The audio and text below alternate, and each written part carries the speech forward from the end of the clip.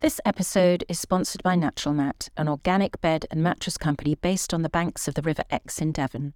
Natural Mat controls the whole process of making, from collecting organic wool to sending out the finished product in its own vans.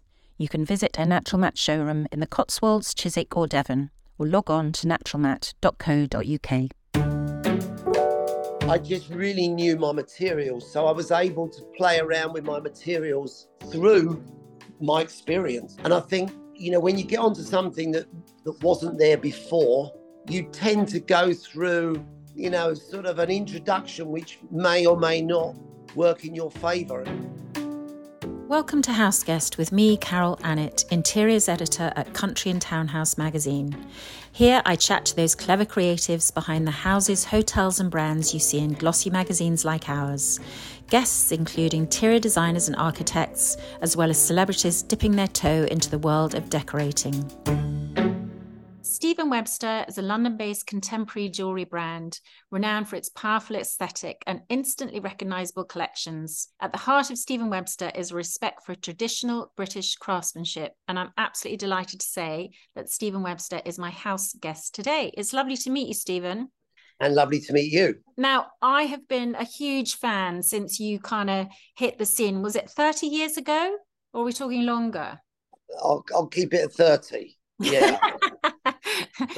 And now you're based in Grafton Street in London. I am. That's that right now with I'll say the biggest building site behind me in the West End, apparently, and which will result in the most expensive retail in the West End. So yeah, we're looking forward to that. Fantastic. You started by apprenticing at 16 in the only place to apprentice for jewellery, Hatton Garden. That's right, yeah, which was a lot longer than 30 years ago. That was like 47 years ago, yeah. So tell me a bit about what it was that caught you, what was it about jewellery that kind of spoke to you?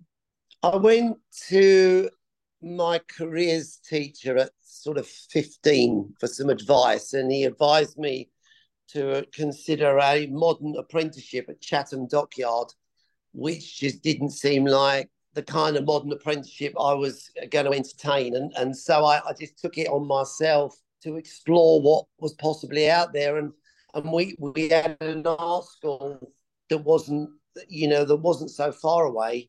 So I went there. In my mind, I thought I would apply for a fashion design course because I really liked fashion and I could draw. And anyway, when I got there, I realised that that wasn't something I'd thought through in the slightest, but I did discover a thing called jewellery that you could make a living out of, and that I'd never ever considered that. I was, like I said, I was 15, and I think something about the workshops, they were noisy and they had sort of very distinct smells, and there was flames, and people appeared to be working very hard to make treasure, and I think that just stayed with me, and so I applied to do a jewellery course, which I got onto, and that led me into my apprenticeship, which was a brilliant way to enter a very craft-driven industry, was, a very sort of hands-on approach. Now, your career, you've always been very associated with fashion, but am I right in thinking it was really the Crystal Haze collection which kind of launched you into the big time? Is that fair to say, when it kind of that sort of Tom Ford era, and then it was picked up by Madonna? Yeah, I think by the time I was sort of toying with this sort of this kind of concept of a sort of an extreme doublet, if we call it that, which was Crystal Haze, I just really knew my materials. So I was able to play around with my materials through my experience, and I think, when you get onto something that wasn't there before, you tend to go through, sort of an introduction which may or may not work in your favor. And I think my first responses from the industry, because that's where I was selling my work, was two shops, was lukewarm at the best. And I think, fair enough, it wasn't something that was sort of in their mind considered to be fine jewellery, even though Everything was beautifully made. The metal was 18 karat gold. I used diamonds, but the hero was this big piece of quartz, faceted quartz that had an underlay of color, which provided this sort of mystery, if you like, and that was the bit that really was the focus of Crystal Haze, and then, you know, fortunately for me, I had an opportunity to present my work through default, if you like, to Madonna, and she loved it, and I think that was the thing, that because she would wear the Crystal Haze rings that she had on her index finger, which was already sort of not where most people were wearing their rings, and it was a big cocktail ring, so it was very noticeable. And I think, you know, before we think of a modern day influencer, someone like Madonna in her heyday was influencer enough. Yeah. And very, very quickly, magazines got onto this new idea of what a cocktail ring could look like, and then they found me, and then yes, that sort of catapulted me into a jewelry limelight. Yeah. Yeah. And that must have been incredibly exciting. And you haven't stopped from there, really. Yeah, it was exciting. I think it was exciting because there was an element of no one really knew what a jewelry designer might look like or how they would be. It was still a bit of a mystery because, you know, yes, there was Cartier, there was Bulgari, but they didn't have this sort of personalities. You mentioned Tom Ford. You know, there was Alexander McQueen, there was Tom Ford, there was all the fashion designers. Everybody knew what they looked like. And there was, starting with, you know, Milana Blahnik, you know, Christian Louboutin. People knew what shoe designers looked like, Jimmy Choo, but they didn't know what jewelers looked like. So this all kind of came at a time when I felt like I got the extra boost because people were interested to find out, what did a jewelry designer look like? I mean, I'm not talking here like I was the only one, but you can kind of imagine it was the last bit left of luxury that had an anonymity about it. People didn't know much about it, you know. Yeah. Now we must talk about Dale Vince and the incredible Sky Diamond, because you are the first brand collaboration that Sky Diamond has done. And I know that your heart is very much with a sort of sustainability ethos. So tell us a little bit about how you met Dale and what it's all about. Yeah, Dale was trying to make an appointment with me about 8 years ago. And I think the information I was giving was that he was a diamond dealer. And to be honest, I really wasn't that interested, but he was very persistent. And when he finally got his appointment, I'm like, okay, this guy doesn't look like any diamond dealer I've ever met before. And he showed me some brown crystals, and I tested them, and they tested as 100% diamond. I assumed that they were lab grown diamonds because, you know, the way that the conversation had gone and stuff. And then he starts to explain to me that he's got this sort of dream, if you like, a vision that he's going to realize. And it's about extracting the carbon that basically we put in the air, and with modern equipment which exists in a laboratory type setting, you can, you know, grow a diamond which is, you know, chemically and identical to a mined diamond. And I think that in itself, the process of the laboratory grown diamond wasn't as exciting to me as the prospect of this being created from carbon that we put in the air. And then, you know, the more I found out about Dale, which was very quickly at our meeting, the more I realized that this, you know, his reasons for wanting to do this felt like something that was a future, rather than just, you know, look, we've got lab diamonds now, how about lab diamonds? Because to be honest, even with just the lab diamonds, there's quite a lot of opaqueness that can surround that. Whereas Dale was telling me something that was the exact opposite. So, you know, over the years, because it was 8 years I became very familiar with the development of it. We designed the collections and we changed them a bit. As things sort of developed, we kind of worked together on what the jewelry was going to look like, because obviously he's not a jeweler. I'm the jeweler, and he's the visionary, if you like, with the development of creating this sky diamond. And literally through COVID, things just kept getting delayed and delayed, mainly about getting parts for the equipment. And then finally, COVID's over, and we had sky diamonds. And during this period, the technology moved, but the main thing was sort of extracting the carbon, turning it into the diamonds that we wanted to make. And so they were commercially attractive, because the first ones he showed me, which were brown, and they weren't cut, they were just crystals, I actually really liked, because I said, wow, this looks like it's full of the carbon and the crap we put in the air. It looks like it's all in this diamond. And there's definitely an argument for that. But I think his idea was, if you want to take on the diamond industry, even in this very modern way, you've got to equate the end product to what people are used to, which of course is absolutely right.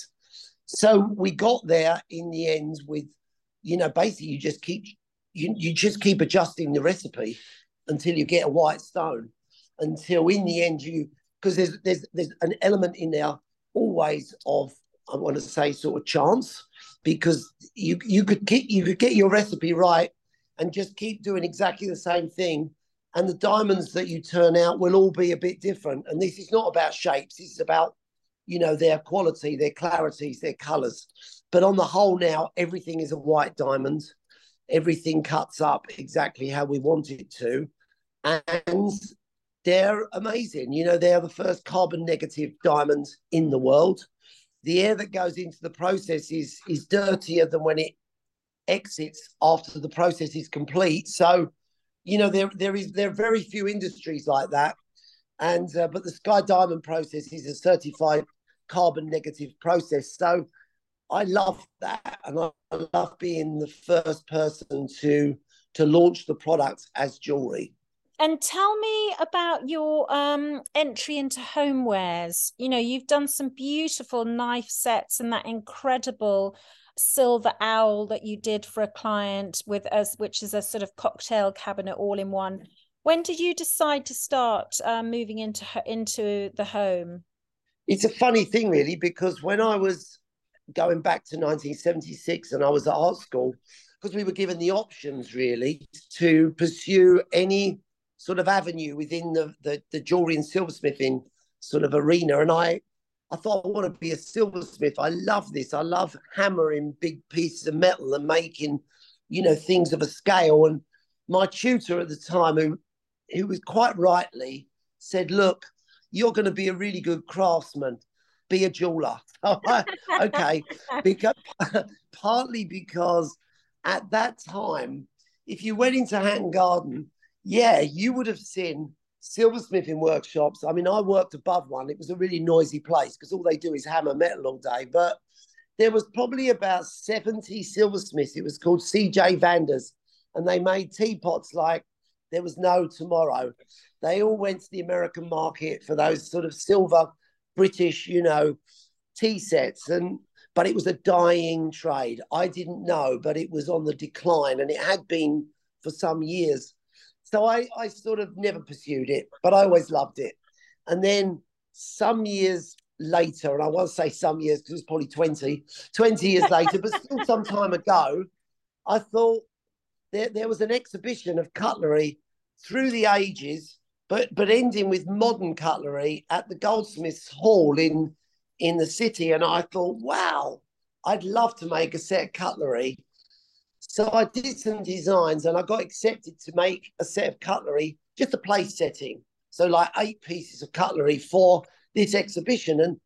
And I enjoyed it so much because it wasn't jewelry, but I could apply all my sort of craft techniques to it in a different way. I was making forks and spoons and knives.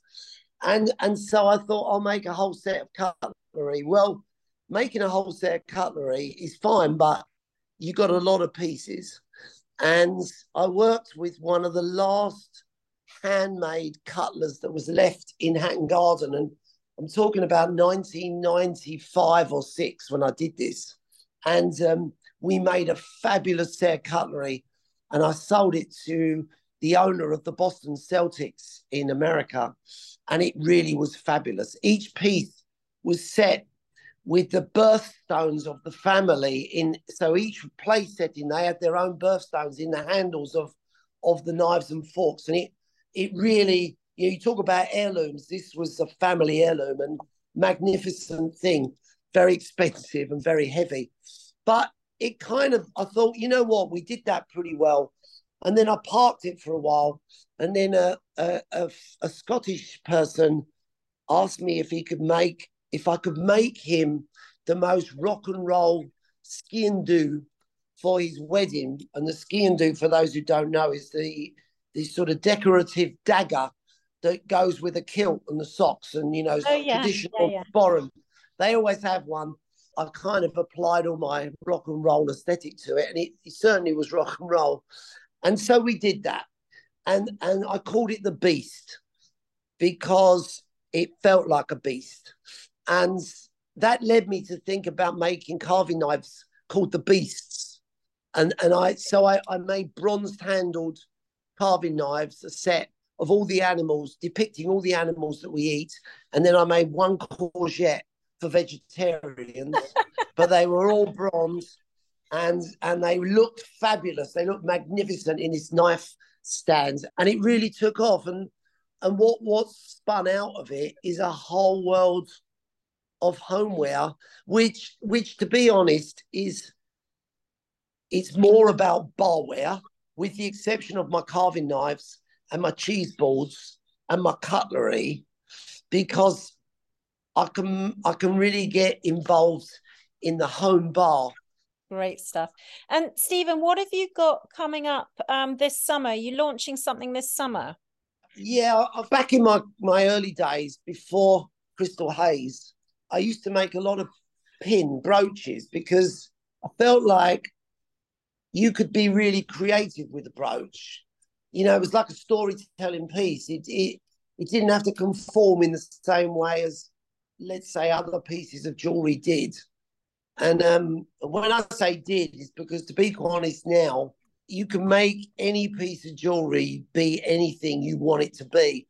But we're talking about in the early 80s, and it wasn't quite that way. But brooches felt like they always were a bit like storytelling. And so I used to use a lot of the techniques I love, like stone carving, enameling, lots of colour. They always sold, and I love to do it. And then you sort of move on, and we didn't make brooches for a while, but the last few years I started to just introduce the odd brooch now and again. And I've got one in the Museum of Natural History in New York, which is a pair of Japanese fighting fish, and it's made of titanium, so it's super light, which is of course a massive advantage with something like a brooch, because then you can wear it on thinner fabrics, etc. And you can give it some real volume. So this piece, these Japanese fighting fish, I started to get clients wanting versions of it. And so I kind of did it in a series and, different colours, etc. But I love this symmetry of these two fish fighting. And so this year I'm launching a series of pins. It's called Sworn Enemies. And it's all animals that can't be in the same room together, like fighting fish. A Japanese fighting fish, if you put two in a tank, one will come out the winner, the other one will be dead. And to be honest, it's really surprising when you research this, of what kind of animals can't be together. I'm going to only give you one example because I don't want to spoil my whole Sworn Enemies, but hummingbirds, right? Everyone thinks the little hummingbirds will fight to the death. And so I've created all these pins called Sworn Enemies that are all the creatures that that can't be in the same room together, which makes you smile when you think about it. Brilliant. So that's coming out, along with quite a lot more actually, because we got the homeware as well. I've got to keep everything exciting. So I've always done men's jewellery, and I feel that men's jewellery, I've stuck with it for years. And years ago, I only sold men's jewellery to rock stars, because men weren't so interested. And now, you fast forward, and the men's sector is probably the fastest growing sector. And so we've sort of gone back into it more, just more robustly, if you like. And that's really exciting for me, because, you can't see the podcast, but I wear quite a lot of jewellery. And I love it when men discover that they can wear jewellery.